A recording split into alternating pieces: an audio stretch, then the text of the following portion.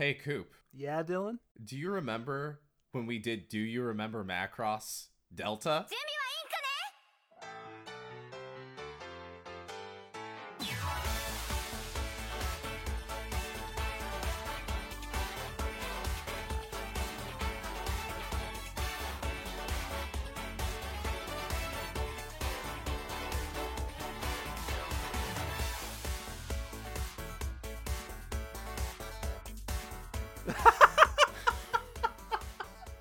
This joke never gets old in my book. I love it. It's the best.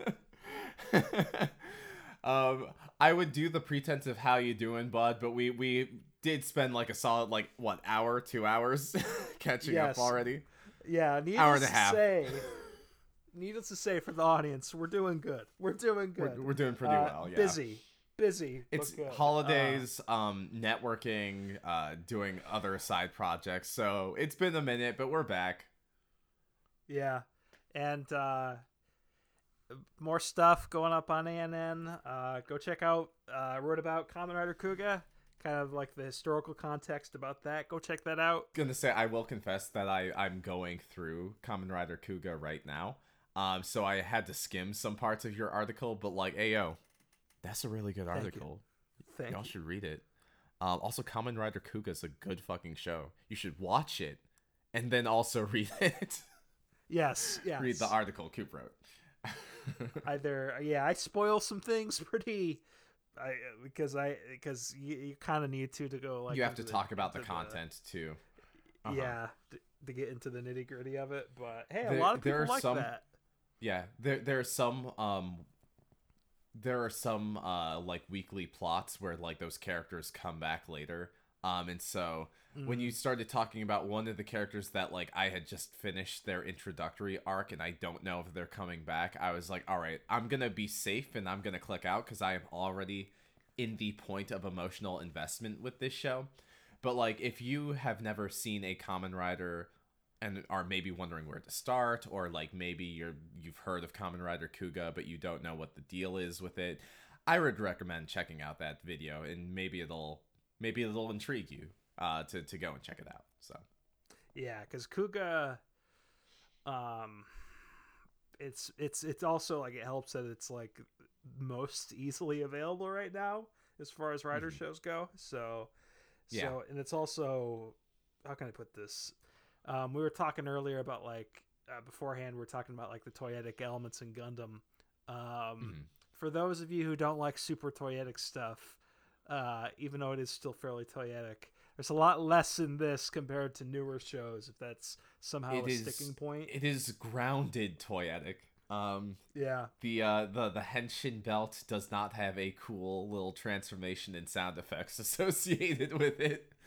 Which like, nope. hey, maybe you're in it for that, but like I think Kamen Rider Kuga, because the only other Kamen Rider show I've seen in its entirety is Double. I've watched a bit of Black, I've watched a bit of Kiva, but Kamen Rider Kuga is a show I feel like I would recommend to.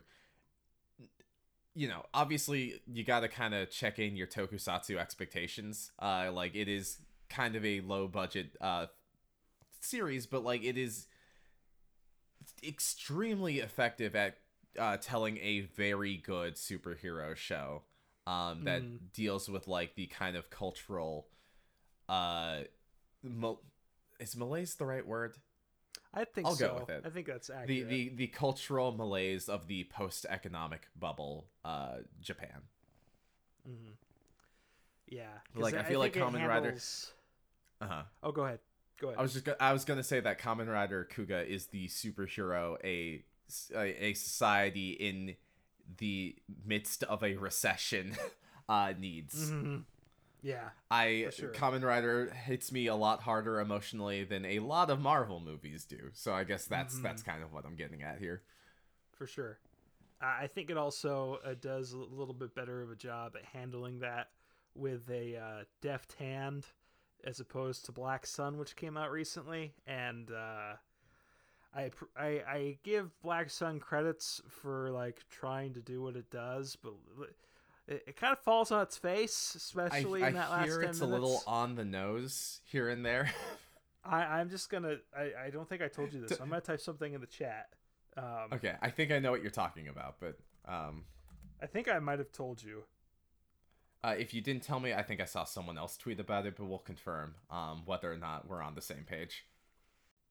Yep. Yep. Yep. Yep.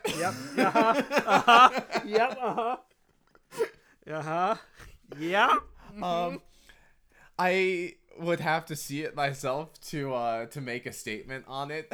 Like I don't feel qualified, because, like, you know, maybe it was in good faith, and maybe it was well, I'm gonna assume it was in good faith, right? I don't think you would do a shot like that in bad faith. Because the show has its heart in the right place.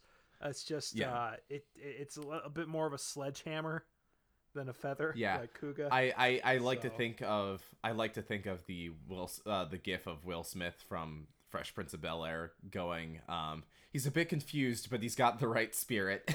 Yep. For sure. But yeah, that's been me. I've been busy with stuff. See Destiny's a television show. I can tell you about that. Thanks to Right Stuff and Nozomi for having me take a look at that. We're kind of glossing over a lot of these. we're glossing over a lot of these because we had a pretty big conversation about it earlier.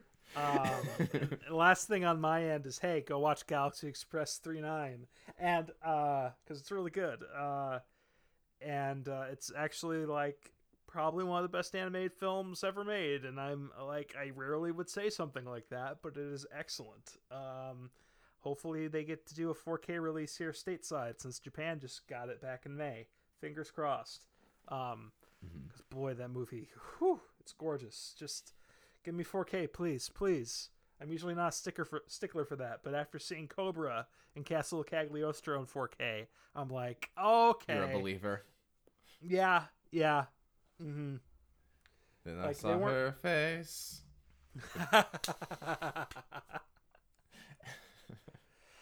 Alrighty, Shrek. It's Smash Mouth.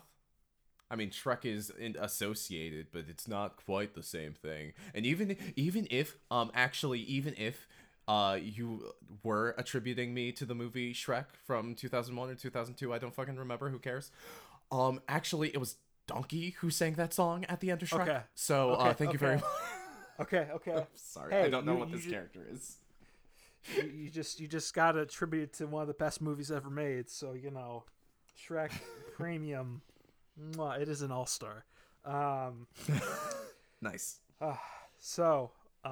Yeah, that's pretty much on the top of my mind at the moment, of stuff that has been going on in my nerdosphere.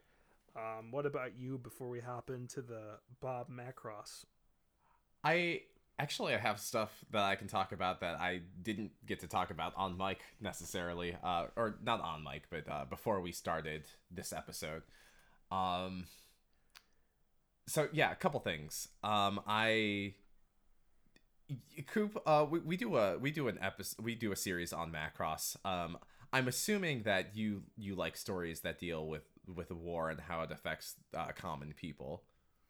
On occasion. Yeah. I'm at the end of chapter 1 of Tactics Ogre, and oh boy, that's some good shit right there. Ooh boy. Because we don't really talk about video games. Well, we do talk about video games, but we don't. This isn't a video game podcast. I should let our listeners know that I am a huge fan of Yasumi Matsuno. I think Vagrant Story is one of my favorite JRPGs of all time, as is Final Fantasy XII. In fact, for all of the jokes people make about Final Fantasy XII basically being Star Wars, I would argue that thematically and even in terms of its protagonist, it has more in common with Gundam, specifically Tomino's Gundam, than Star Wars. But, that's neither here nor there. Tactics Ogre was like, I think it was the second game that Matsuno worked on. And yo, dude, dude was batting 100 like straight out the gate. I really need to go and play Ogre Battle now. But I guess like t- uh Final Fantasy Tactics, Ogre Battle, and Tactics Ogre were all games that I kind of avoided for a while because outside of Fire Emblem, I'm not too big on strategy RPGs. I played a decent amount of Final Fantasy Tactics, and I think it's good, but also it was the PSP port with like the terrible lag, so it's hard for me to keep to that game without bouncing off, unfortunately. Love that script, love the story, love the character progression systems, and fantastic game, just could never really stick with it. Tactics Ogre, specifically like this current iteration of it, like basically holy shit, dude. This game's really fucking good. The writing is top notch. It might even, this might be hyperbolic, but like it might be the best writing any Matsuno game's ever had, which is even more impressive that it was his second game or major game. Yeah, really good game. Like again, if you like the more like kind of war narrative side of things, highly recommend checking that out.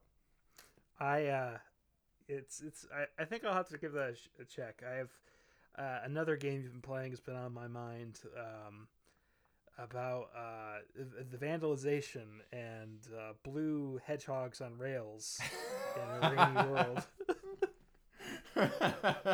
Yeah, I've played a little bit of that myself. It's a fun game. I've heard people say it's like, because like game scores are ridiculous, but I think there's more merit in my brain to a really fun 7 out of 10 than just a 10. Yeah, no, I super agree with that. Well, because like whenever we talk about game scores, and I think this is something that people try to communicate but don't really know how to vocalize.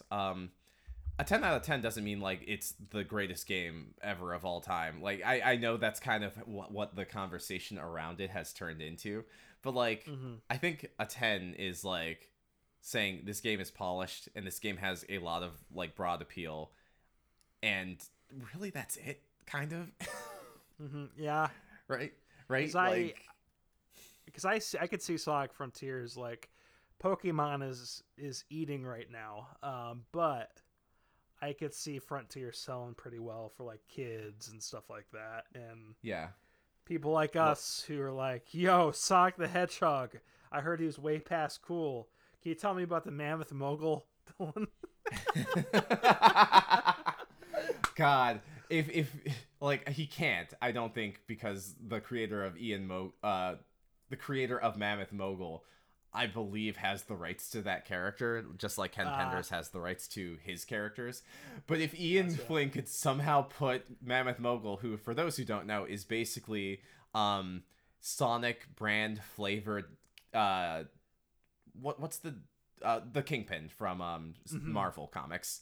They just took Marvel Comics the Kingpin, made him an elephant, and put him in the Sonic universe. I love him. It should be in the games. Which I'm also interested because they're like, oh yeah, this game acknowledges the comics a lot, and I'm like, okay. It acknowledges the IDW comics. Okay. The very important distinction. So let me ask: are some of the freedom fighters from the Archie comics in the IDW, or no? No. Maybe Sonic said Sally once. I can't remember, but I kind of doubt it. But if that's in the game, then hey, we're eating. Like, finally, I can have Bunny Rabbit. I was gonna say, right? Like, give me some Bunny Rabbit going on here, please. The cool friends that Sonic never talks about. Right. Well, due to legal issues.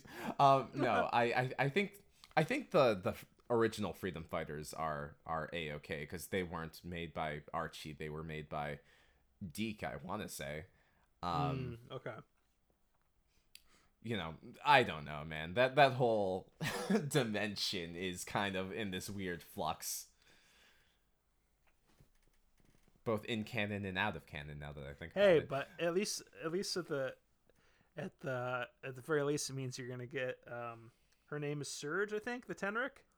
Yeah, Surge is so fucking cool. Like I could see her being cool in a game to play if they decide they want to do that. Like, I don't think no one who listens to this show reads the IDW comics, but I think I think I would love to see. My brain keeps defaulting to Dr. Finitivis, but that's the Archie comic equivalent. Dr. Starline, the evil scientist platypus who's an Eggman stan. Love them. Want to see them in in any kind of official capacity, please. Give me an animated Sonic bad guys like mini series or whatever. My brain almost goes, Sonic Adventure, but you play as Surge, and though honestly, the mention of Sonic Adventure vibes with the overworld and because it looks like because I've also heard people mention Tony Hawk in passing, but it kind of looks like Jet Set mixed with a little bit of Sonic Adventure, and I'm like, okay, I wanna give that a shot. So I'm gonna say this. The game to me feels like if they stretched that one little 3D section of Sonic Jam out into a full game, Okay. but also gave it cutscenes and boss fights. It feels like a tech demo, but it's a fun tech demo. And that's why that's why I think the score of like 7 out of 10 is like entirely warranted, cuz like again, if like a 10 out of 10 is like, this is, game reviewers historically, they don't really review games as like works of art, or they don't, the number they give is how confident am I that if you purchase this you'll get your bang for your buck, right? And it's a way more materialist view of video games. I forget where this. I think Jeff Gertzman talked about it on a post on Giant Bomb before he left there. Kind of like what I think it was like for Halo when he was trying to write Halo Infinite review. I think that might be what it is. He's like, what's the point of a review anymore? Because you get so caught up in, are you actually doing criticism or are you doing a product review? And those over the years, that line has also gotten a bit more blurry. Yeah.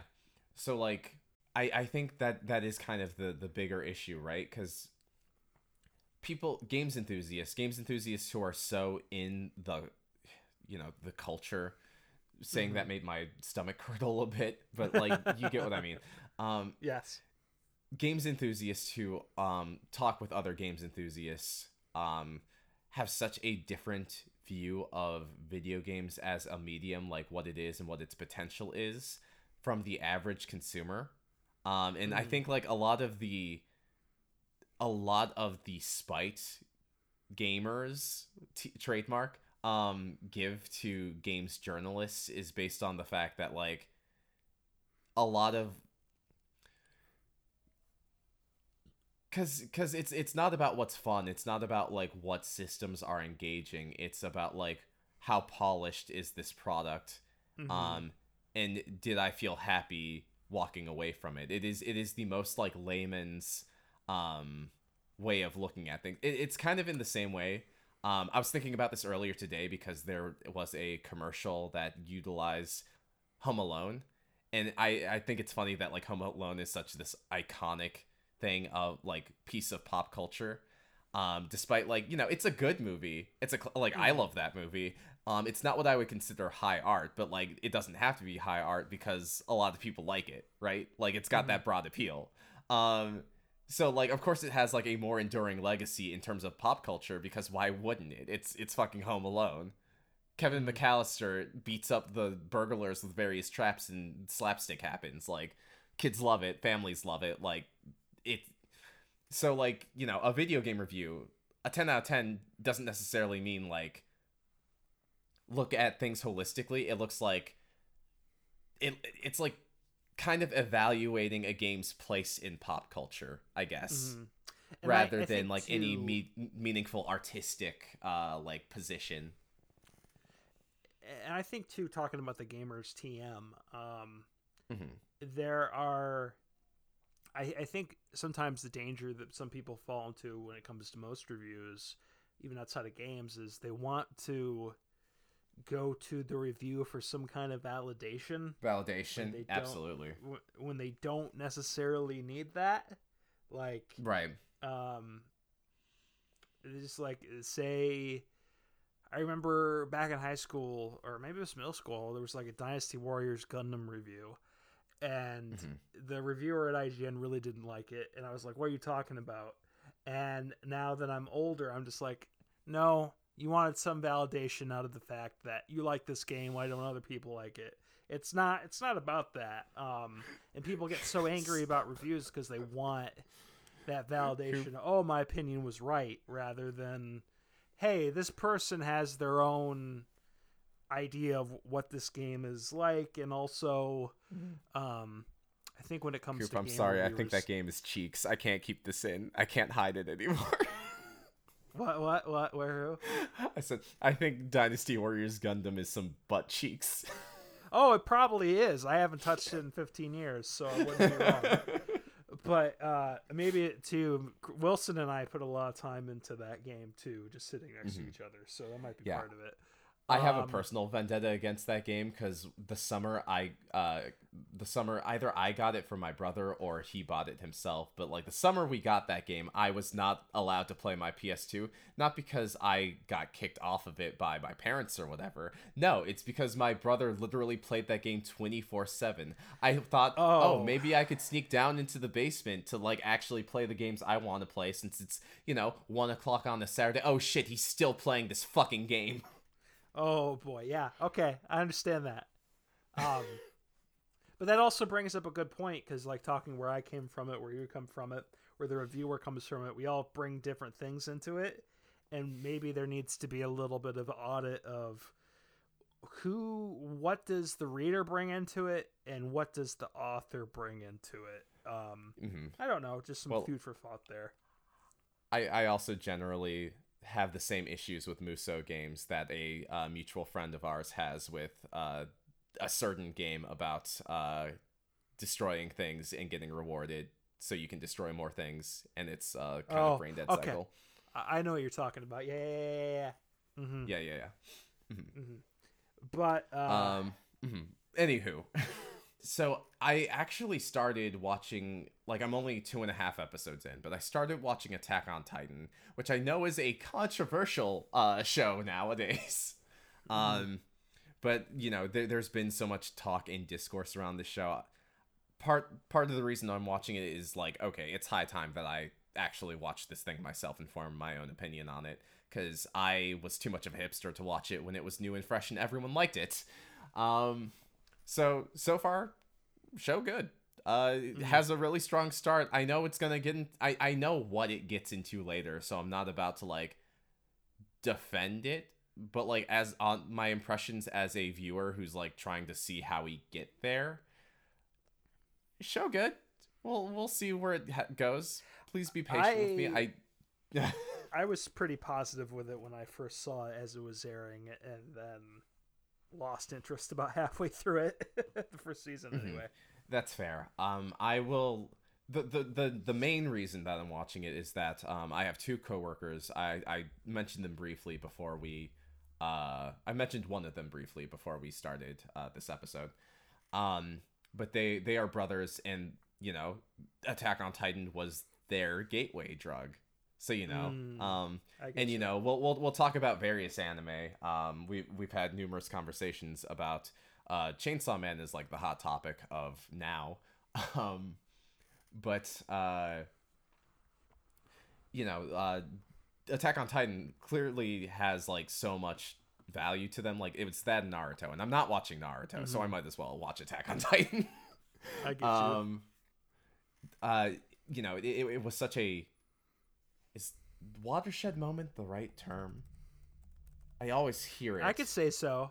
It was like as far as I hear, like in conversation, like it's the first time I remember, like in college, seeing people just casually wear the uniform. I don't know why they would, the Survey Scout uniform, and like yeah, even as early as episode 2, there's already kind of a fashy overtone to, like, I think it was always there, right? Mm-hmm. So I feel like a huge part of the backlash is like, oh, this thing is bad, and it's like, well, I think they were always kind of engaging with that stuff, and I think I'll see whether or not it supports it or criticizes it as I make it my way through it myself. But like, you know, I feel like the first thing we have to acknowledge is that maybe you shouldn't have been wearing the Survey Corps sweaters. Yeah, maybe not. It's like, I mean, like, if you know, obviously you're allowed to wear a Xeon uniform branded like apparel, like, you know, it's fine. You can wear like a stormtrooper, like Star Wars stormtrooper t-shirt, like all that stuff is like fine. Like the merchandising is like a thing in and of itself. But you know, I guess like what I'm trying to say is like maybe the fashy protagonists aren't people you're supposed to necessarily root for. But you could also make a good argument about maybe don't wear Xeon uniforms either. Well, don't wear Xeon uniforms, but you know what I mean, but, like a t-shirt I know, with like the Xeon insignia or whatever, like it, because at a certain point, like is just kind of a nerdy graphic tee. Because I also think, because a lot of like now I'm thinking about it, like all the apparel I've ever seen for Attack on Titan is variations on that uniform more than anything else. Mm-hmm. So you have a good point there. Yeah, it's fashion branding that is very convenient for pop culture to use. Like I try not to look at it as anything deeper than that. I get you. Hey, fash unbranding. Exactly. Hey, we got there.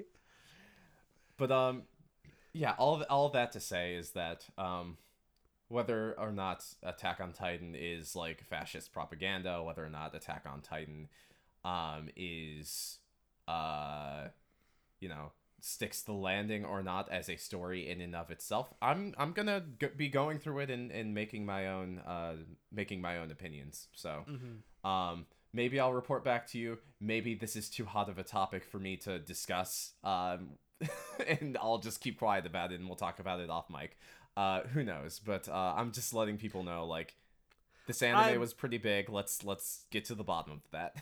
I'm curious to hear what you have to say on it, just because, like, issues or not, it's kind of had a unmistakable mark on the anime landscape. So yeah, it's like it's kind of one of those things you can't ignore it. Yeah, you can't avoid it. Yeah. So yeah. Mm-hmm. It's like Joss Whedon.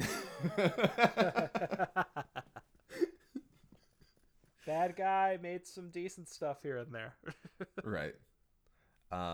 Yeah, so I'll you know, people, let us know if you want me to talk about Attack on Titan or if you just want me to shut the fuck up and not say anything about it. I'm willing to do either. I don't want to spread harmful sentiments. Because that's bad. I don't want to do that. I get you.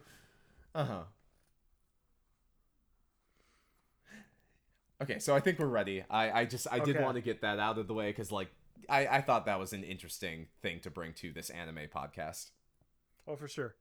Because now we're gonna Macross. God, that gave me like dysphoria.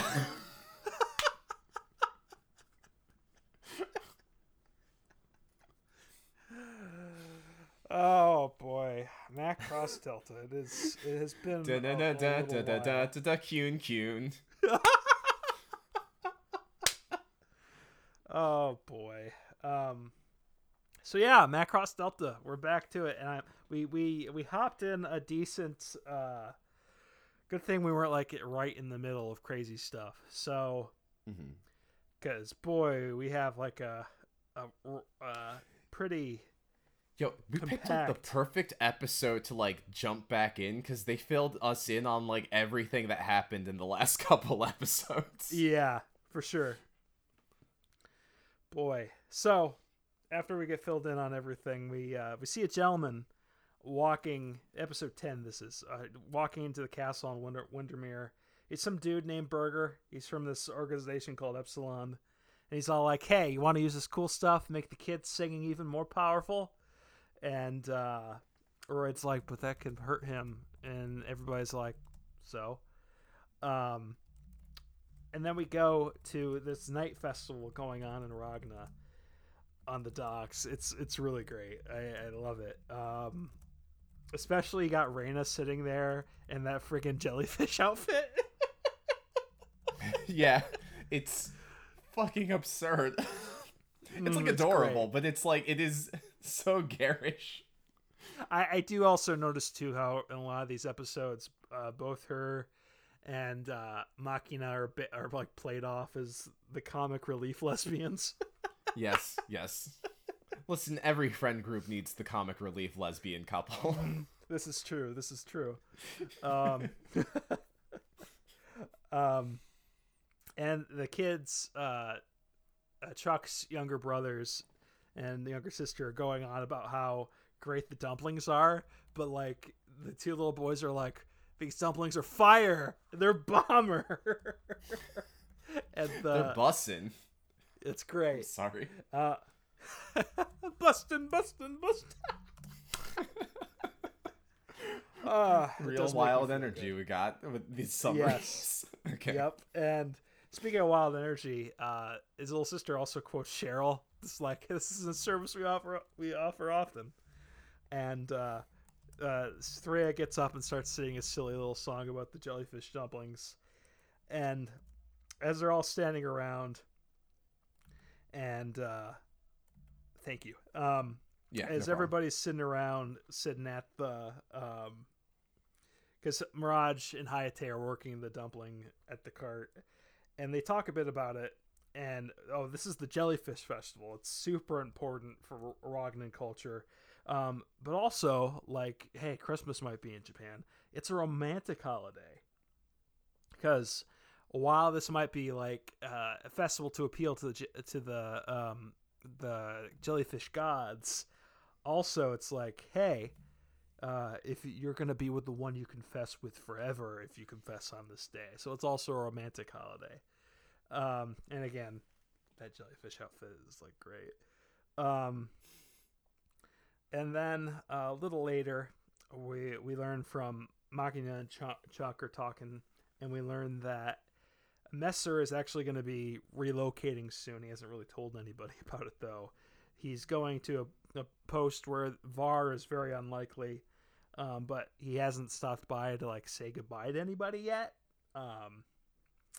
So yeah. And then on the deck of the Elysion, Messer is sitting there with a rod watching the planes go off, and he's like, "Hey, is it okay if I just leave?"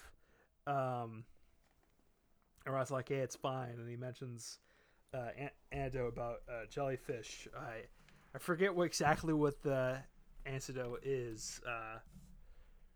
It's something. Oh, I'd have to look back at it, but it's like something about going before your prime or something like that. let me scan the episode. I'll see if I can find it. Okay, got you.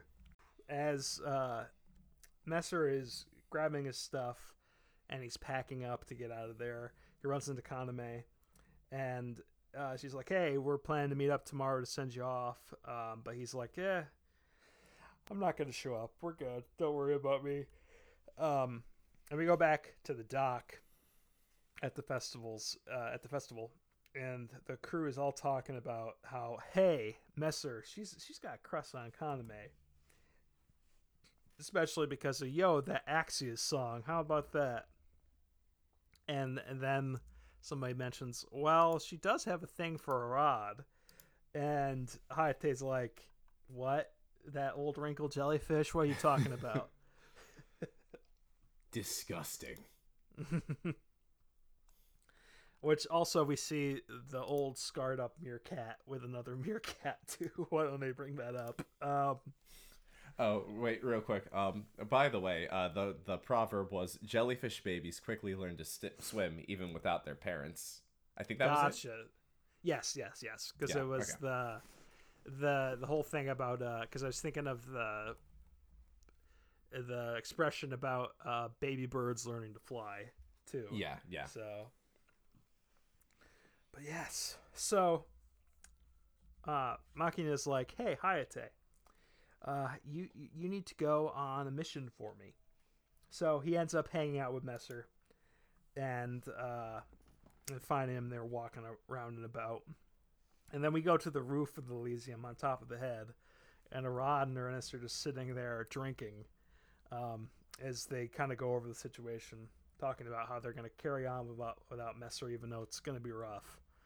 And Ernest is like, well, Lady M wants us to strengthen up our defenses here on Ragna and Al Shahal because, boy, ruins. And, boy, because they talk a little bit about the remaining planets with ruins on them. And specifically at the mention of Al Shahal, Arad thinks of how everything kind of started there with Hayate and Freya, and how their fates and his fate are kind of tied in with Windermere.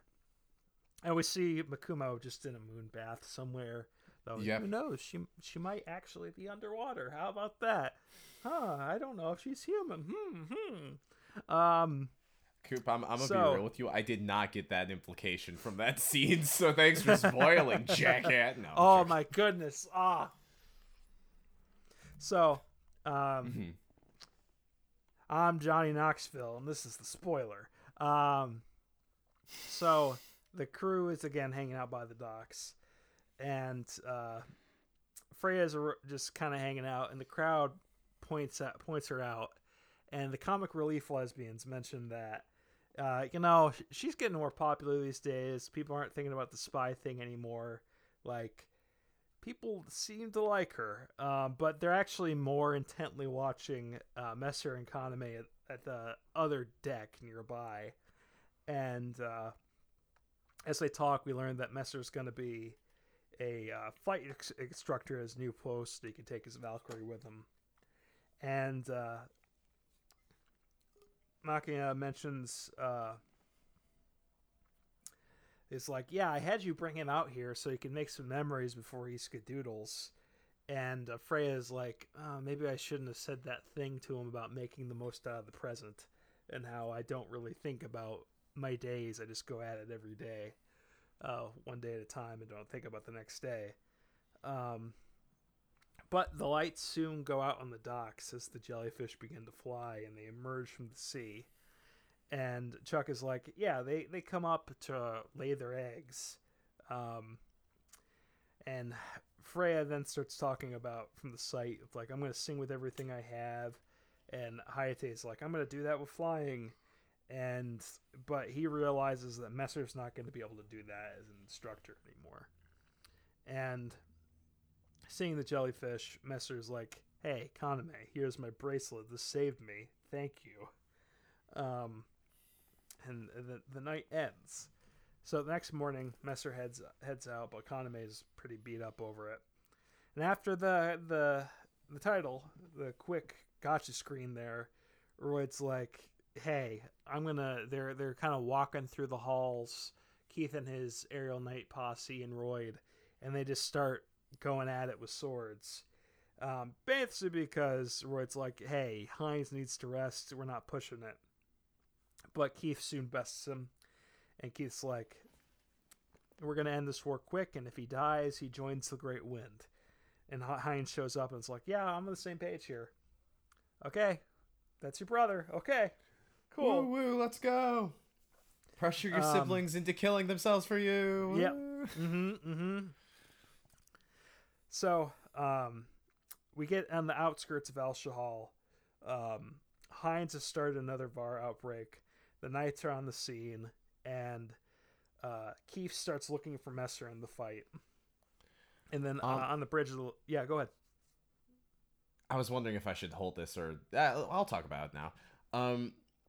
there's a severity to Keith's character that I find absolutely fascinating. He's very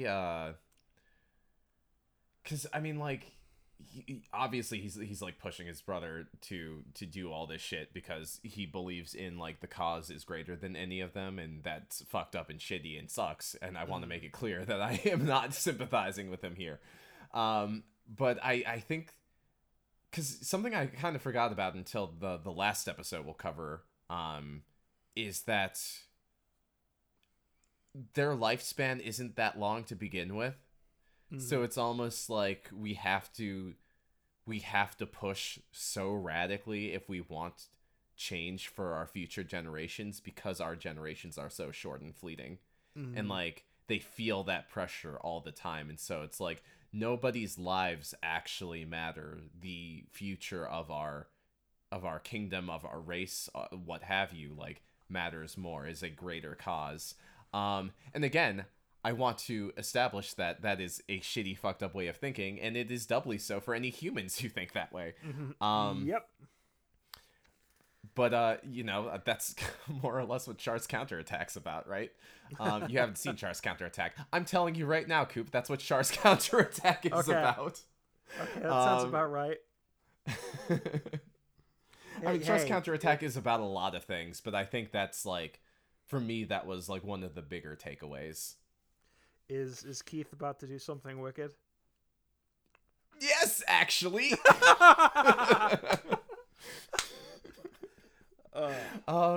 Yeah, so I think it's very different from, like, you know, because obviously Char is a character we've spent a lot more time with than Keith, but like I think something about like reading, like you recapping these events to me just now, like kind of something clicked into place, I guess. Where yes, Keith is like a very cold-hearted character, and you know, his morality is maybe a little too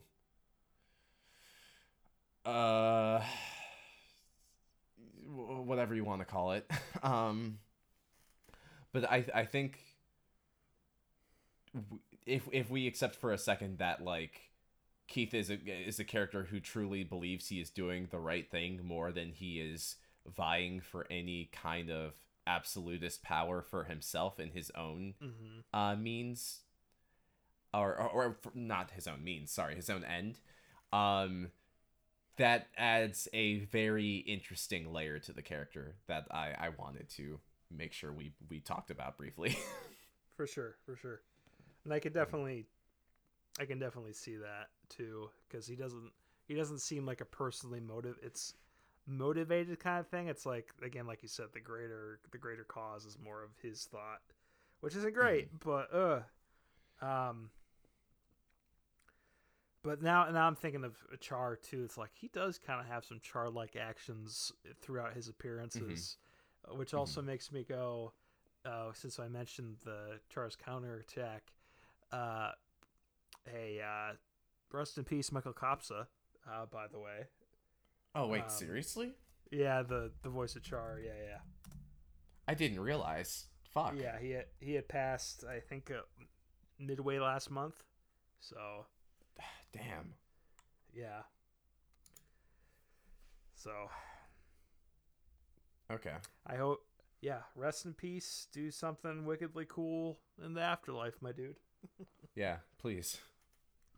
Damn, that's such a bummer. Yeah. Sorry, continue. It's all good. So, on the bridge of Elysium, the crew tells Ernest that the ruins everywhere are starting to react to the singing, and even on planets without any ruins, they can hear it. So, wait, I'm sorry. I'm sorry. I wouldn't have interrupted you if this wasn't like mind blowing to me. But I just learned he was Beast in X-Men Evolution. That is crazy to me. I feel like I have to go back to X-Men Evolution now. Sorry, I'm back now. I wanted to do like a brief little scroll through his work. Gotcha. No worries. So as you do, Walkure gets airdropped on the ruins, and they start singing as well, but it creates somewhat of a feedback loop in the ruins that Heinz hears before Freya and Makumo get sent into this mental void, showing them the great flaming crater, the crackling crater on Windermere, while also, speaking of flames, shows Heinz visions of flames and destruction. And so the girls are knocked out as a result, and the knights decide, oh, we're going on to the offensive. And the Delta Flight is really struggling without Messer, Hayate, and Mirage specifically. However, as they're starting to get shot down a bit, they're not completely out of the fight. Messer shows up at the last moment, and everybody's like, why are you here? And he's like, I had to be here. And this is just as Bogue is coming in to fire at the girls with Theo and Tao. But Messer ends up taking the hit for them, and he's like, hey, Kaname, sing to me before I completely turn. And he soon gets into the zone hearing her sing, and he is riding on the wind like that one Kabuki person and that one other dude in this television show have done. And seeing Messer get in the zone, Keith has like a devilish smile he flashes and gets right into fighting with him. And Hayate and everybody are shocked that, oh, he's not going berserk. He's staying in control. He is riding the wind. And as he fights, Messer thinks of Kaname. But as he's fighting, Keith uses one of his destroyed missile pods to create a smoke screen and shoots right into Messer's cockpit. And as soon as the laser goes in, it's like it's like a fucking water balloon. It's just like it's visceral, man. Yeah. Like, ooh. Like, a lot. I mean, obviously, with the second I saw that laser like enter through the cockpit, like I knew there was no hope of survival. Like they played with like, you feel the death flag pretty early. Maybe not at the start of the episode, but like midway through the fight, you're like, okay, yeah, this is probably the pineapple salad moment. But it might not be, and you're not entirely sure. And then all of a sudden, you see the guy get shot, and you're like, yeah, okay, I knew it. And then you get the blood effect, and I was like, oh, Jesus, guys, you didn't have to go. You didn't have to spill the Campbell's soup all over the place. Right. You know, like it's they gave my man's a Bernie death. Just nothing but burger in there. Yep. Nope. Yep.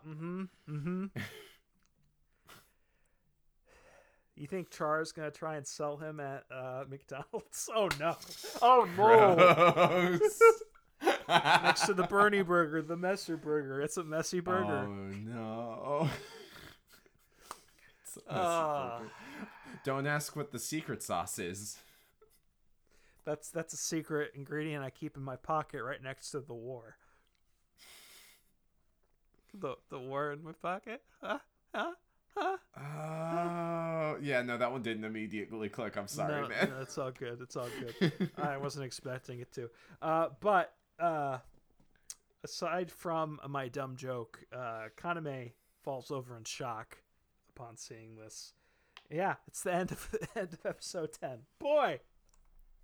Hard cut to credits. No whimsical fun ending like, song. Dead end.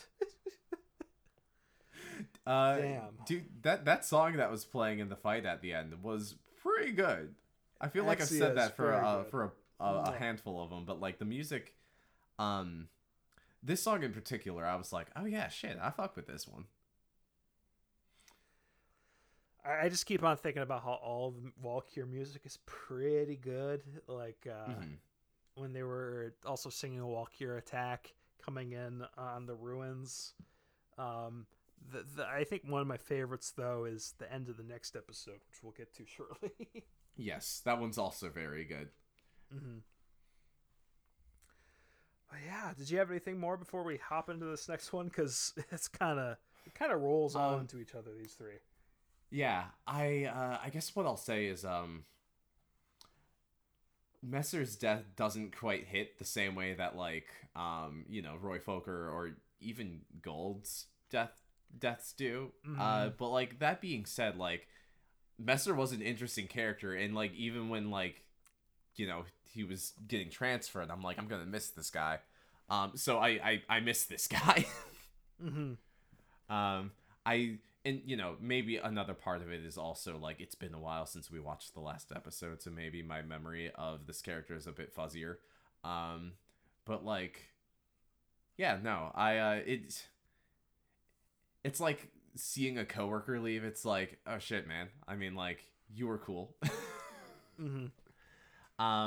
But I say all that to say that like I still think that death was effective, because I do like this character, and I do feel like I was really warming up to the character just as he was snatched away from me. So it's like it's like a different kind of emptiness.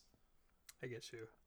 Yeah. Though I am kind of there with you. I think it would have been way more effective if the blood splatter wasn't there. You just laser beam and the bird crashes. No, I thought the blood splatter was fine. I think like I didn't think it was like it was overkill, but I thought it was like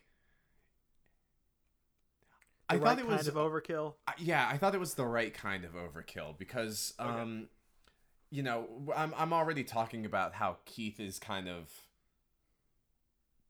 a very severe character, I think, and having like this on-screen kill that was like by his hands be so visceral and gruesome. That's fitting for him. Mm-hmm. That's very fitting for him. So I think, it might be overkill in so far as like maybe it kind of undercuts the emotional moment in a way, but it's no, I think it's a strong emotion, but it's less the tragedy of the loss of this character and more like the kind of trepidation of a character as ruthless as Keith. Gotcha. I could see that. Yeah. Well, all right. Things continue to be ruthless and dark in episode 11. So it is a dark day on Ragna. And Ayate is trying to sit on the deck with his handbird, but and Mirage shows up and it's like, hey, Messer's casket is here. And right before the opening, the whole crew in tears salutes him. And afterwards, Makina and Reina are running tests on Freya, and they're finding nothing out of the norm despite what happened. And Mikuma walks in like, yeah, somebody brain hacked us, peered into our minds, and they're like, it was probably the Windsinger. And then a little later, Kaname is reviewing the information with Arad, and it's like, the ruins create a feedback loop that affected everybody involved. That was so powerful. Yeah, it might have shaken the galaxy. Perhaps it could have, at least. And Arad's like, "Hey, are you okay?" But she deflects, is like, "Hey, are you okay though?" And then we go to the garage, the hangar, and Hayate, Mirage, and Chuck, along with some mechanics, are looking over his cockpit. And we learn that goes even further into what you're talking about, how brutal Keith is. That shot was like straight through Messer's heart. Mm-hmm. Oh boy. Yeah, that level of accuracy and just like, yeah, I heard that and I was like, damn, fucking Keith, bro. Oh boy. Like, it's funny because like when I look at a character that is dressed as like Keith, really kind of struck me as like a character who does more grandstanding than like he walks the walk and like he's an intimidating character in his own right, but like man, this trio of episodes really did the heavy lifting of like, oh man, this guy's a monster, Jesus Christ. Yeah. Oh boy. So speaking of monsters, so after the battle, Bogue starts talking shit about Messer, and Keith just holds a knife up to him and is about to knock him over. Yeah, dude's about to fall over. Into the void. Uh-huh. But eventually it's fine because he was talking that shit about Messer. And Bogue's like, was it something I said? And Herman's response is ruined. I'm just like, oh no, you're just saying no shit. I read on your session. Yeah, it was something you said, asshole. Oh boy. But yeah, that moment and more moments we see, it's like, damn, Keith. So we go to Hines. He's laying down trying to rest, and he's still spooked by what he saw. And Royd's trying to calm him down, saying, "Hey, rest." And as he's walking through the halls, he's like, "Okay, his fold resonance is getting stronger." Oh, but now Burger's back. Have more information, and they're all in front of the king now, and they're saying, well, we can do an activation. What? And the king's like, no, we're moving on with the front. Let's go. Let's do this. And the king calls out Royd for, like, you're being too flippy-floppy on this. I'm taking full command. I've felt what happened, and I also felt what Walkure can do. Nah, it's in my hands now. And so a little later on, they're kind of, like, sitting outside on like a snowy hangar, snowy deck probably, and Keith is asking Royd why he's so protective of Hines, and he says, like, I'm loyal to him, and look at our history, he could be the next proto-culture king. We're talking a bit to how sharp Keith is here. He starts mentioning the lifespans. It's like, oh, you're being way too slow, like, we're gonna die before this happens, and it takes him aback, thinking about, I get what you're talking about, life being slow, but I have my own plans that I'm doing fast as well. So elsewhere, we're in the meeting room of the Elysion, and everyone is still grappling with Messer's death, but it becomes even more difficult now they talk about bringing somebody in from another squad to replace him, and the response, Hayate's negative response, leads to and reasonably resonant response. Arad is like, hey, can you make up that difference? Huh? Because look how much we're not in a great state afterwards. And Murat, he leaves, and Murat tries to go after him. And Arad's like, leave him be. This is the first time he's lost a comrade. And the situation is starting to help Walkure as well, with thoughts of, like, only if we were stronger. And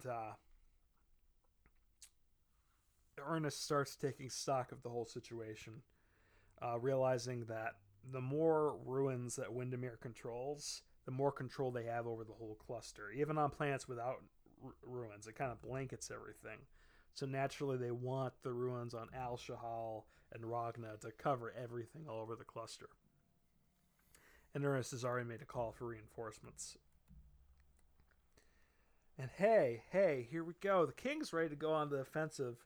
So he's speaking to the troops in his grand speech, and the land opens, kind of like I think of the Star Killer base in the first sequel trilogy movie, and it opens up to reveal this giant proto-culture ship, the Sigurd Balance, as it comes up, and they plan to hit Al Shahal first, and the king goes on about how he's going to reclaim all that was lost, and then after the mid-cut credit screen after the title card, Hayate meets up with the crew on a beach, with the whole crew. Everybody's there. He was like, why am I here? But no, they're here to do what is called a jellyfish send-off.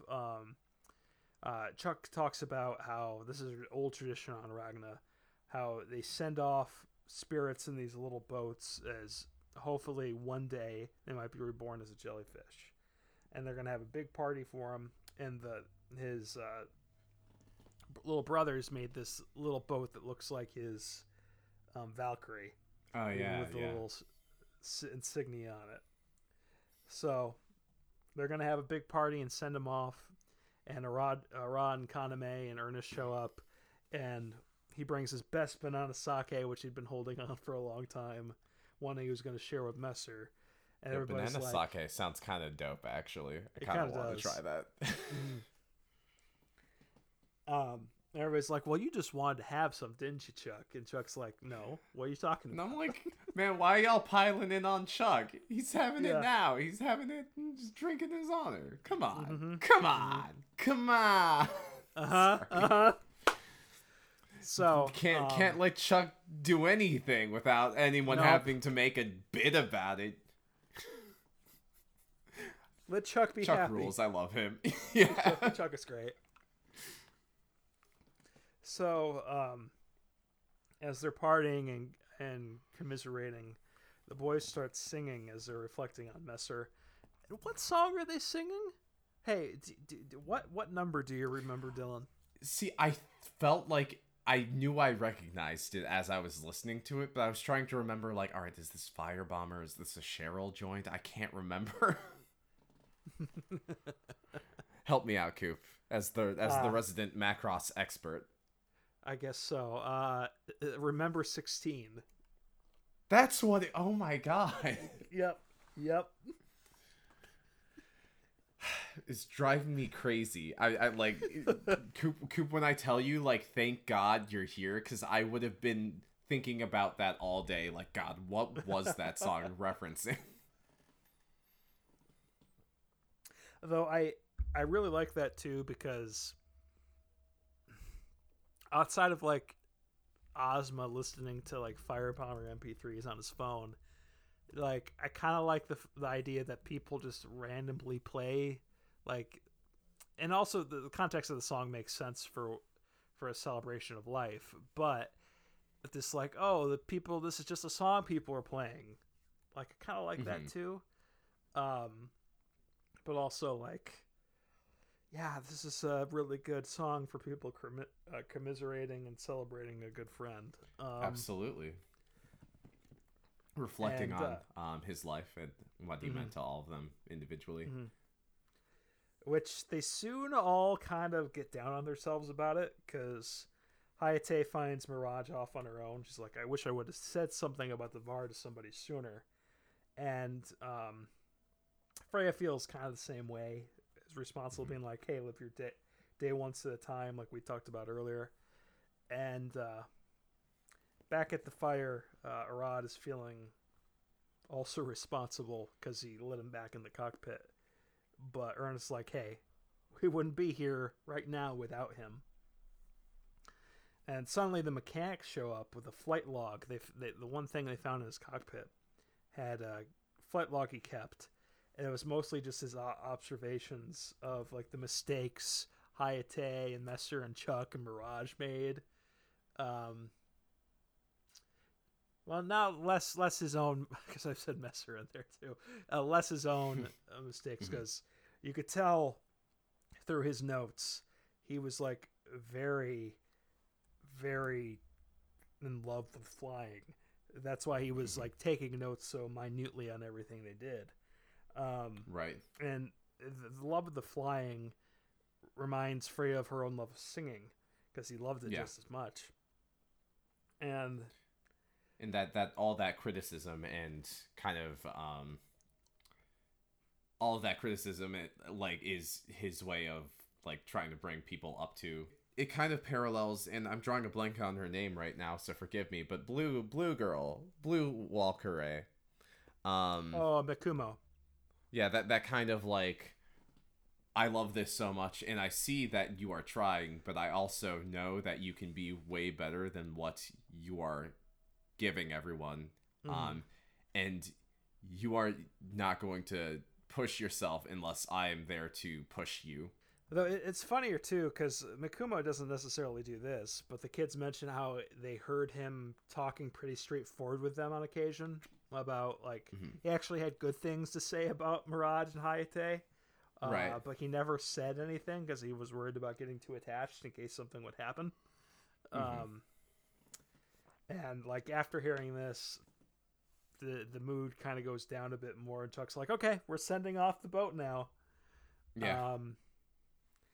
And as he starts setting out the boat, Makumo starts singing Giraffe Blues, and slowly but surely, first Freya joins them, and then Reina and Makina, and then it's funny as she starts walking out there though. Reina's like, "I guess I can't have jellyfish anymore. I might accidentally mess her." Yeah. Oh, all those comic release lesbians, just the best. Yes, it's the circle of life. It's all right. And sorry, episode 4 of Dude, You Remember Macross Delta. Don't get bored by the comic relief lesbian. Oh boy, that is something. Oh, I feel the cursed. And I'm surprised I didn't say that. Bravo.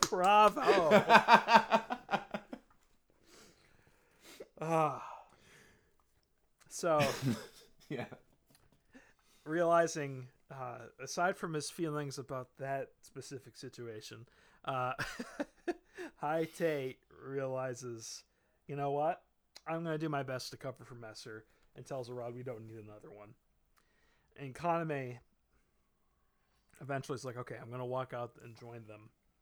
And she's like, well, yeah, Freya isn't your only competition, Makumo. Because, I'll be stronger than the rest of you. I've gone through a lot, and I am nothing to sneeze at. And she picks up the rest of the song and starts tearing up as the boat floats off. And the episode kind of ends as you see the boat kind of rocking on the waves as the credits go down. So yeah, that we'll get to one more thing, but that was episode 11 for the most part. It's a good episode. Honestly, spoilers for Yu Yu Hakusho if that's an anime that's on your radar that you haven't seen yet, so I apologize. I love it when an anime dedicates like an entire episode to just a funeral and the characters kind of processing the loss. And I feel like it ties kind of back into, like I was saying, like after you summarized the last episode, I don't really feel like I knew a Messer, but I felt like I could have, right? Like, just as the character was starting to warm up to the audience, he's taken away from us.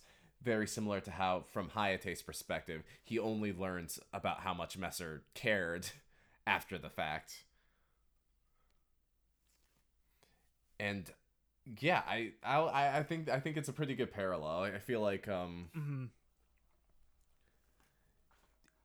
it's nice to kind of give all these characters a space where, like, due to the necessity of the environment, they all have to come together and just like kind of be for a second, rather, because usually it's all about that forward momentum of like, you have to be a better pilot, you have to be a better singer.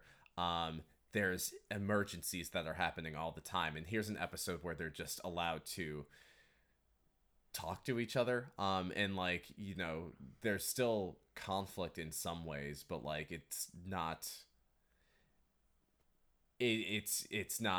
about that so much. It's about trying to understand this person that they lost, and trying to understand the people and relationships he left behind.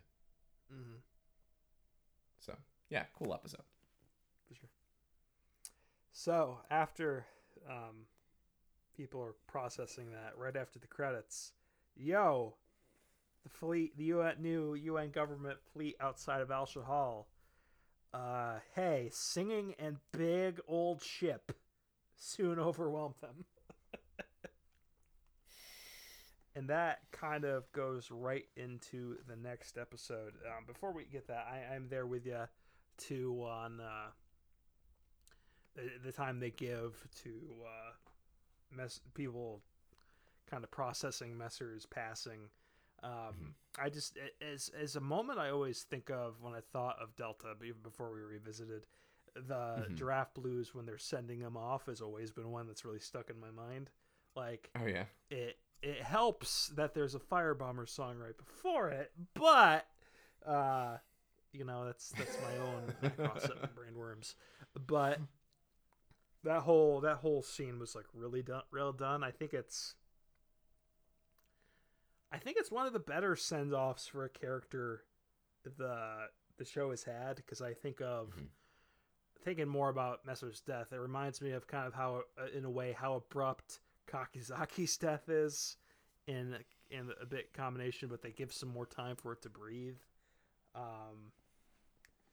Though, yeah, because there's a little more you get some layering, a little bit of layering before the pineapple salad shows up, but that's pretty abrupt as well. But man, now I'm thinking of the 5 times they almost killed Gamlen.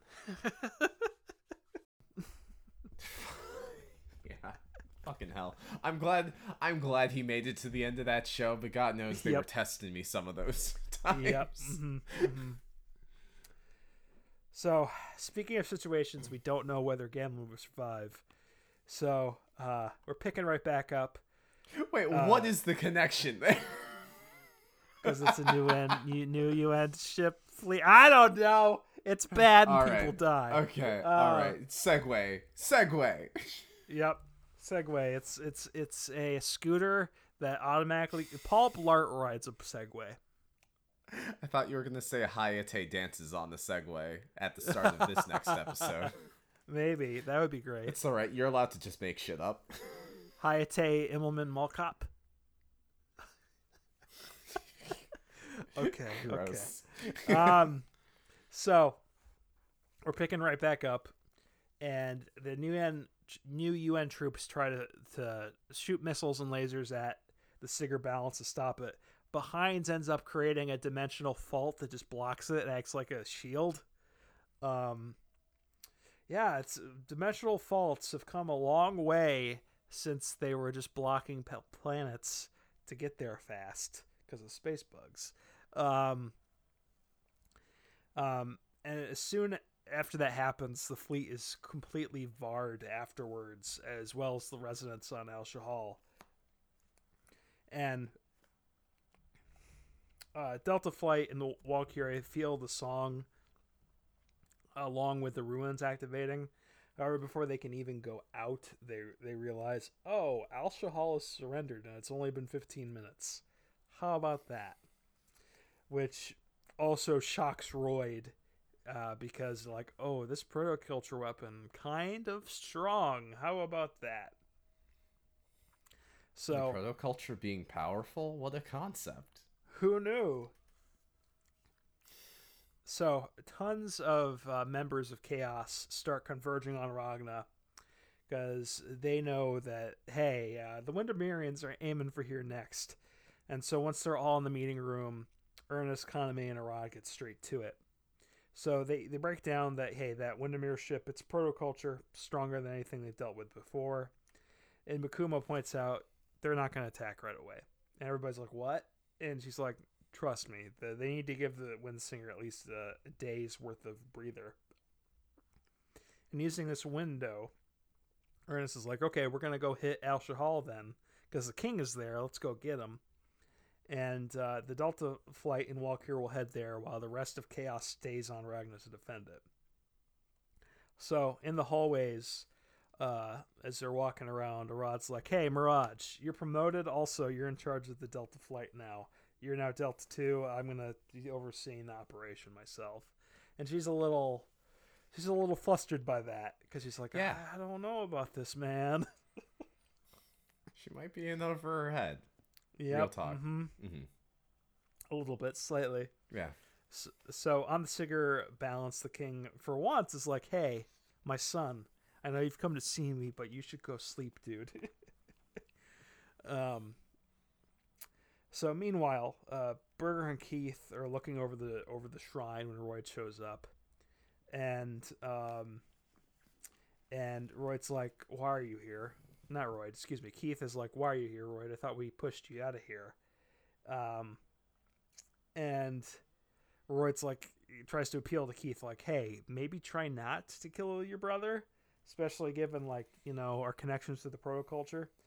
And Keith is like, do you think the UN actually cares about that? And Royd starts mentioning, like, we have We have a lot of things to do after this war That sure is done. dangerous conjecture you're throwing out there, Keith. Yeah. Mm-hmm. Mm-hmm. Mm-hmm. I mean, also the UN probably doesn't care, but like that doesn't mean they'll stop you. Like, Yeah. No.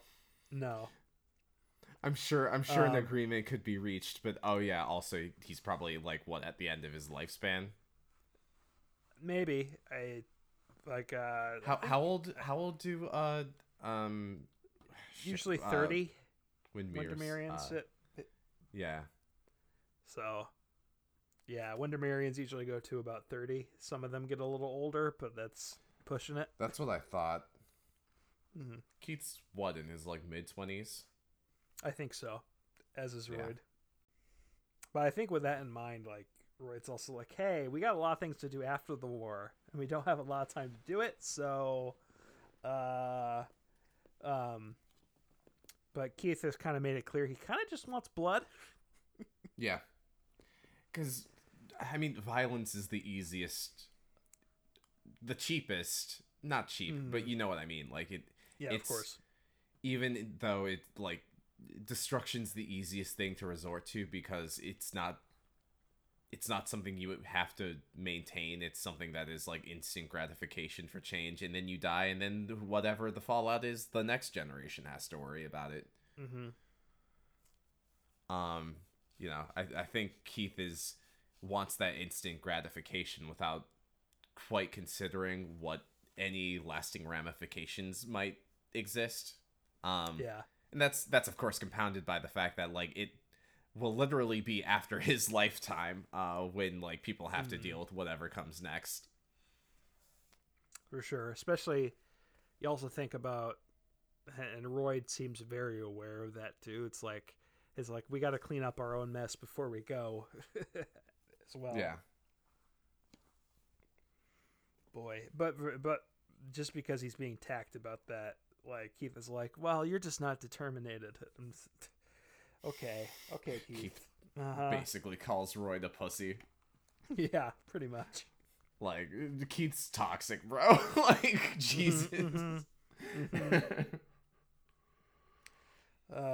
But speaking of people who are not toxic in Bundles of Joy, Freya is kind of thinking over the whole situation. And she's like, well, maybe I could get through to the Windsinger with my song and try to convince him to stop. Sweet summer child. And then on the bridge... It's nice that you think that. It's true. It's true. It's better than not. So, on the bridge of the Elysion, they're getting all set to evac the Ragnans to shelters, and they're kind of going over some of the information and what they know. And Arad mentions how they start talking about the king, about how he's actually 35, and that's pretty old for a Windermerian. And Ernest is like, it's probably because he's stubborn. And Ernest explains how back in the day he was contracted to train him how to fly way back when, but he had left in order to leave right before the war had started way long ago. And this is soon breaking up as a representative of the new UN government shows up to meet with Ernest and Arad. And he starts with some small talk, and Ernest is like, "Why are you here? Don't waste my time." And the UN wants to destroy the ruins on Ragna to avoid the Windermerians getting it. But everybody's like, that's super risky, as you could mess with the tectonic plates on Ragna. Like, that's not a good idea. Yeah, and get the UN's out of like, here. yeah, like the UN's like, fuck you. We already have guys setting up a nuke. Me coming here is just a show of respect to Lady M. And Nurse is like, what? Ugh. So, yeah, UN not good. Still. We're really just fumbling the bag on all sides. Yeah, pretty much. Yeah, and then let's see. Ernest didn't even have the goddamn decency to send us some reinforcements. Like, no, yeah, that's right. You didn't bring anybody else with you. It's just you. It's just this asshat. Fucking. Yeah. Mm-hmm. He's so self-satisfied too. Yeah, it's like Jesus, what a dick. So back on the Sigurd balance, the king is resting, and he remembers Ernest through their talks, and it's like, oh, that guy, he's somebody that's worth fighting. He's a worthy opponent, and it still kind of very much respects him, even though Burger goes about all the nicknames he's had before, about like the captain of defeat and so much, because he's like found himself getting away of some pretty serious situations that didn't turn out great. So back on Ragna, the evac is going slowly, but Chuck in the meantime seeing people on the road, skull clogged up. Chuck is watching to see the demolition guys set up. And we learn from Ernest that Lady M was able to slow down the demolition timing. They're going to wait at least until after the sneak attack on Al Shahal. And in the dressing room, Reyna and Makina are hanging out, and she's kind of having a hard time eating. And she talks about, Ragna means a lot to me. And it's like, yeah, I get that. And they do the hug. But again, Ragna's pretty cool. It's one of the cooler settings for a Macross show so far, which I feel that too. Ragna's fucking awesome. It's such a well-realized setting. It's honestly probably the comfiest setting since the original Macross City, I want to say. I could see that, because they don't... Because I can think of, like... outside of, like, Akusho and Seven and, like... I guess the San Francisco area and Frontier, they don't really show places that have its own... And I think, too, the fact that Ragna comes with its own culture that the creators took a lot of time to think about in crafting it. Right. Like, I think... Yeah, now I'm thinking about it. There's a lot more thought.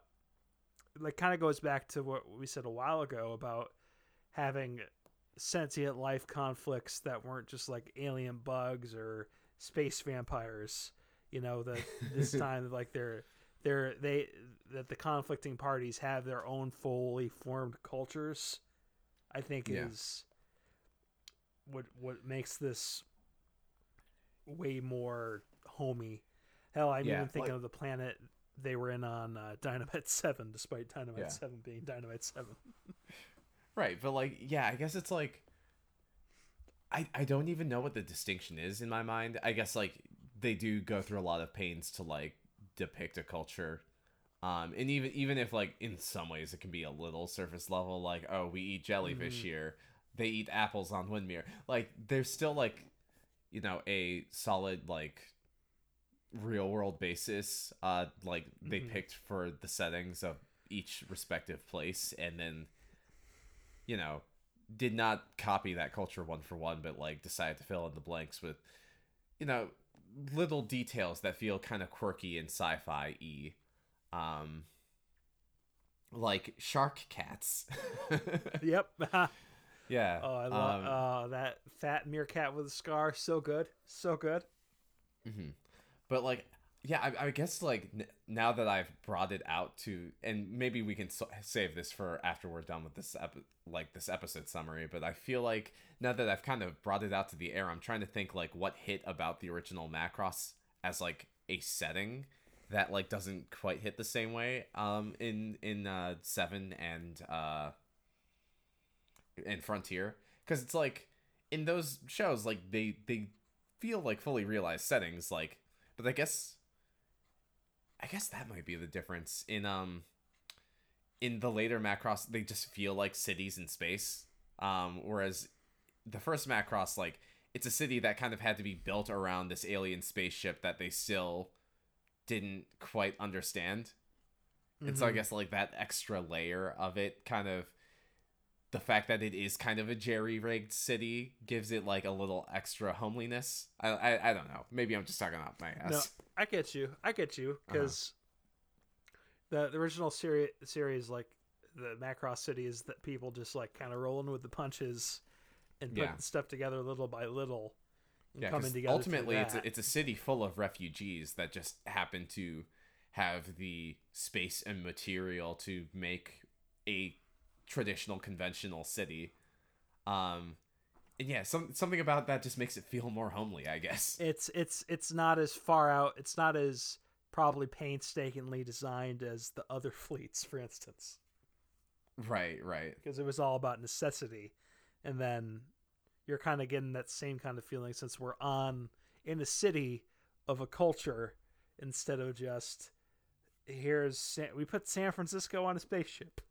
But yeah, no, I guess that is a big part of it, because I mean, clearly all these cities are based off of like real life cities. You know, with the exception of like our current season that we're watching. Well, even then, they're based off of real life cultures, but like it's because it's not the metropolitan city that we're used to seeing. It stands out in its own right. For sure. But yeah, I guess like I think I'm talking in circles now. we can move on. Okay, cool. So speaking of going in circles, Mirage is going over her combat data and trying to nice segue. Trying to make sense of everything before they go into the fight, and she sees Hayate coming out, and Freya's right behind her. She ducks, and she's like, "Why am I doing this?" It's like, "What, girl? You have a crush. I don't know what to tell you, but you have a crush. I know you do." No chance, no way. I won't say it. No. It's a Herculean effort for Mirage. So the Hayate and Freya start reflecting, and over some food, they're chowing down. They reflect on how far they've come since they first met on Al Shahal, and also a little talk of his pendant. Is like, I got it from my dad. He sent it from a place I don't know. I do like when they talk about the food. She's like, I have these apples, and Hayate's like, weren't those banned? Oh no, these are apples from Ragna. They're a little salty. They're sea apples. That apple girl. I'm not gonna think too hard about the mechanics of a sea apple tree. Nope. Are they underwater? Does the tree just drink the seawater? Can a tree drink a seawater? Can it bear fruit? Mm-hmm. Sure, I guess. Let's go. Maybe vaguely. So she talks about a little bit more about the joy she feels in singing, and thinks, hey, maybe I could share that with everybody to stop the fighting. And Hayate's like, well, your singing makes me feel good, dude. I feel like I'm given wings when I get to fly. And it's like, yeah, I like your singing. Don't hold back. And she blushes. But as he's saying this, Mirage's phone goes off. And they're like, what were you doing? And she's like, I'm reviewing combat data. And Hayate's like, stop being so uptight. We got your back. It's all good. We got you. And she talks about how she's not really a natural to any of this, and it's why she tries so hard. But then they're like, they vow to each other, hey, Mirage is like, when you beat me last time in that mock match, it's not going to happen again. So she's like, you better live so we can have a rematch. It's good. If I can't date you, we're going to be rivals, bro. No, I got to shoot you down. The true Genius family, a mating ritual, courting ritual. Right. Well, they're like, well, we got to have a knife fight. And we're not dating if we don't have a knife fight first. Yeah, all of the Genius family, women, are They have to have some level of disdain for the people they have crushes on. It's in the family genes. You got to be a tsundere. Yep. You gotta beat them at games first, and then you gotta have a knife fight and realize maybe we shouldn't have a knife fight. Like, is Gamlin better for Mylene? Yes, absolutely. But man, that friction with Bastra is what's keeping her from fully committing. Yep. So, the Legion is finally setting to take off. And I love that when Ernest is giving his pep talk, he's like, let's show them the true meaning of Yakuza culture. It's so good. That will never be a cool thing to say. I'm sorry. It's so good. Stop trying to make fetch happen, Kawamori.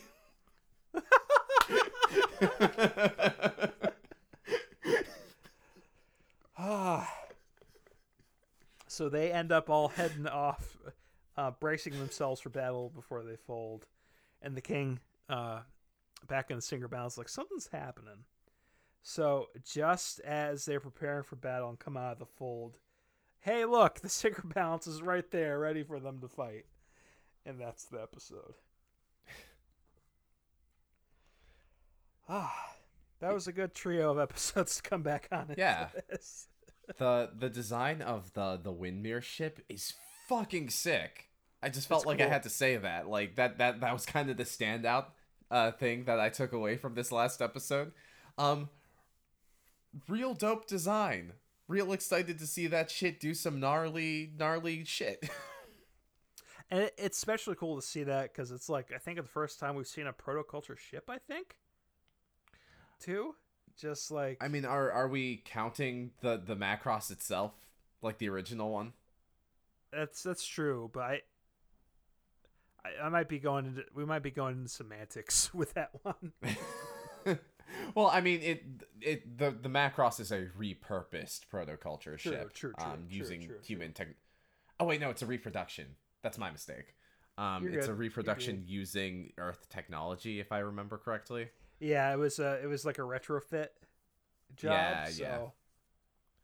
But you have snippets of that original protoculture ship there, and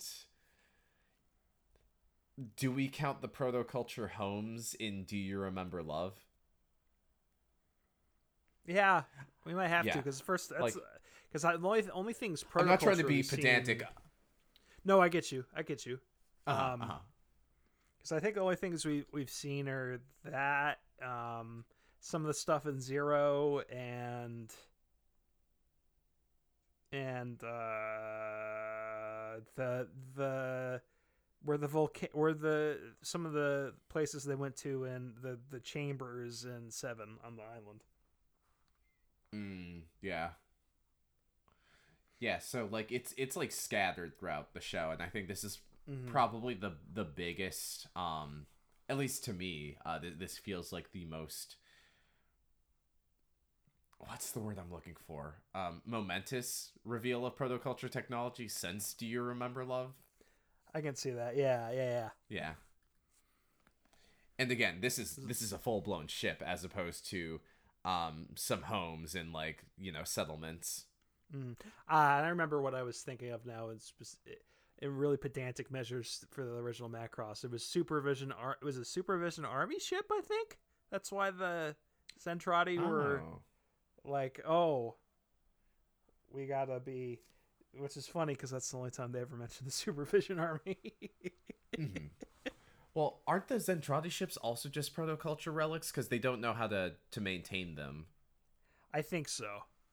Yeah. I think so. That could be true too. So I mean, I assume they were protoculture ships made for the Zentradi, though, so they probably didn't have all the features and amenities a classic protoculture ship might have.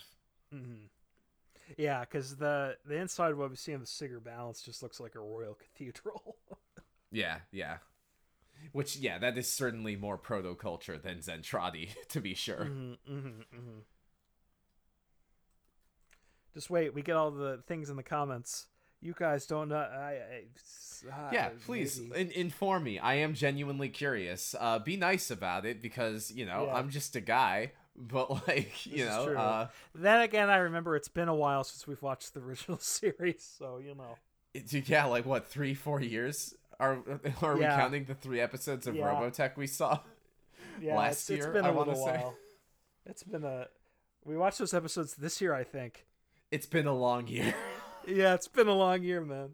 So, yeah, we might have forgotten. I almost said forgotten. That's not a word. Forgotten a thing or two. Like, I'm writing a top 5 games list of 2022, and, like, legit, I forgot Elden Ring and King of Fighters 15 and Tunic came out this year. Yeah. That's right, they did. Yeah, the people listening, take that for what you will. Time keeps on slipping into the future. Well, I think on that note, we should tell people where they can jam on our socials before those all go up in flames, because who knows. Yeah. So, good call. You can always find us at anchor.fm/DoDoYouRemember. We're on all your podcatchers of choice, whether it be Spotify, Google Play, Apple. Feel free to send us a review, give us some stars. We'd love to hear from you guys. On that note, drymcast@gmail.com is the best place to email us. Or you can, for now, while it's vaguely usable. Well, there's still time. You can find us on Twitter at DoDoYouRemember. We're also on co-host at DoDoYouRemember. We haven't used that a ton yet. And also Mastodon, we're on there somewhere because Mastodon's a little confusing. And if we do have a Facebook. I don't know if we're going to use that anytime soon, but we do appreciate the little message there every so often. So we're there as well.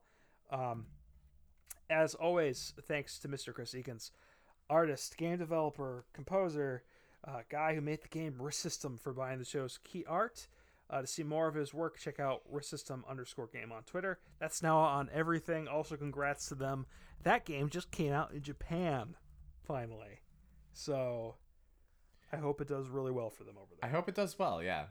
It is a good game. Buy it. Buy it, please. It's also on Game Pass, I'm pretty sure. So try it there. Dylan, or we're talking about risking systems and ornate ships and a lot of stuff like that. We did talk a lot about video games. So take me backstage. Tell me about video games and the unexplored places they may contain. So I'm involved in 2 other podcasts, and this is the part of the show where I plug them real quick. Hope you're okay with that. Too bad, I'm going anyway.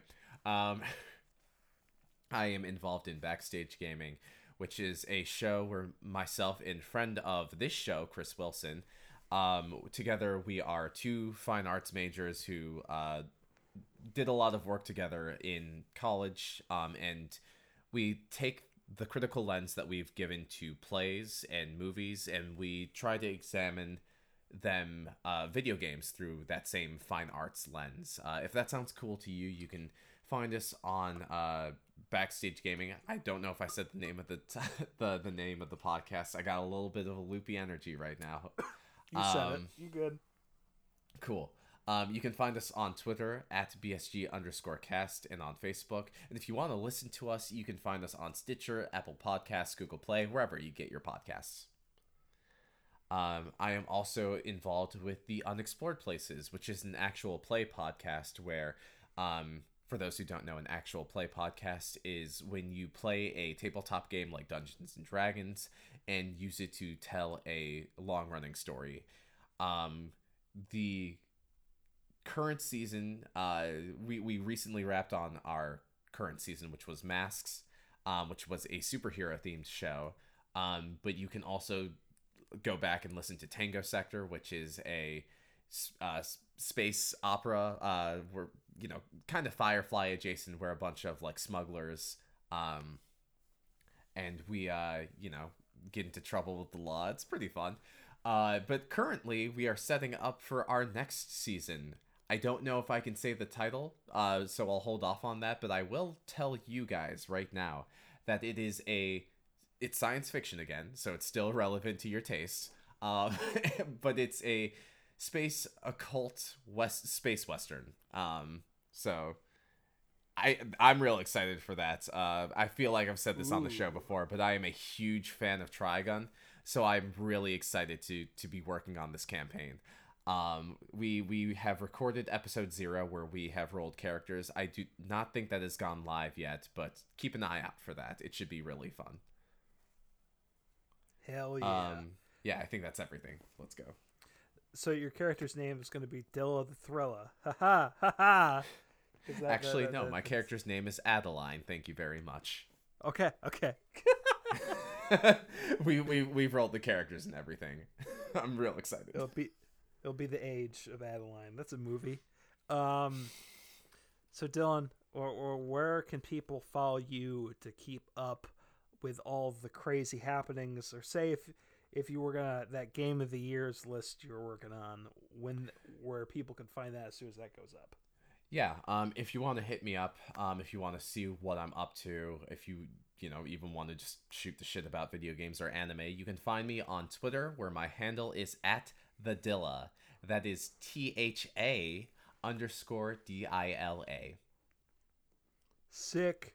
If you want to find me, it's still there, @Writer Strike on Twitter, and then all my other socials are writerstrike.card.co. I'm on that co-host too. I like co-host. Yeah, it's a fun place. You should get a co-host, Dylan. Maybe I won't. No, I'm joking. We'll see. You know what? That might might be the play. I don't know what co-host is, so I'd have to look into it. I guess you. It's kind of like Twitter meets Tumblr, a little more on the Tumblr side, but it's cool.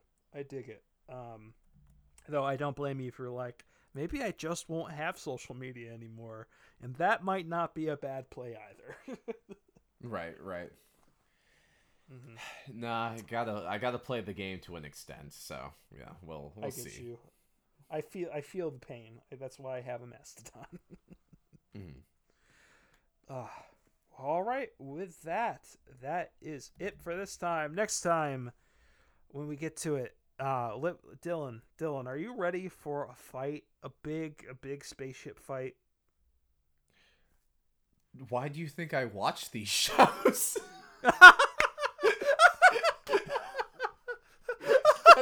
That's not true. That's a really mean thing to say.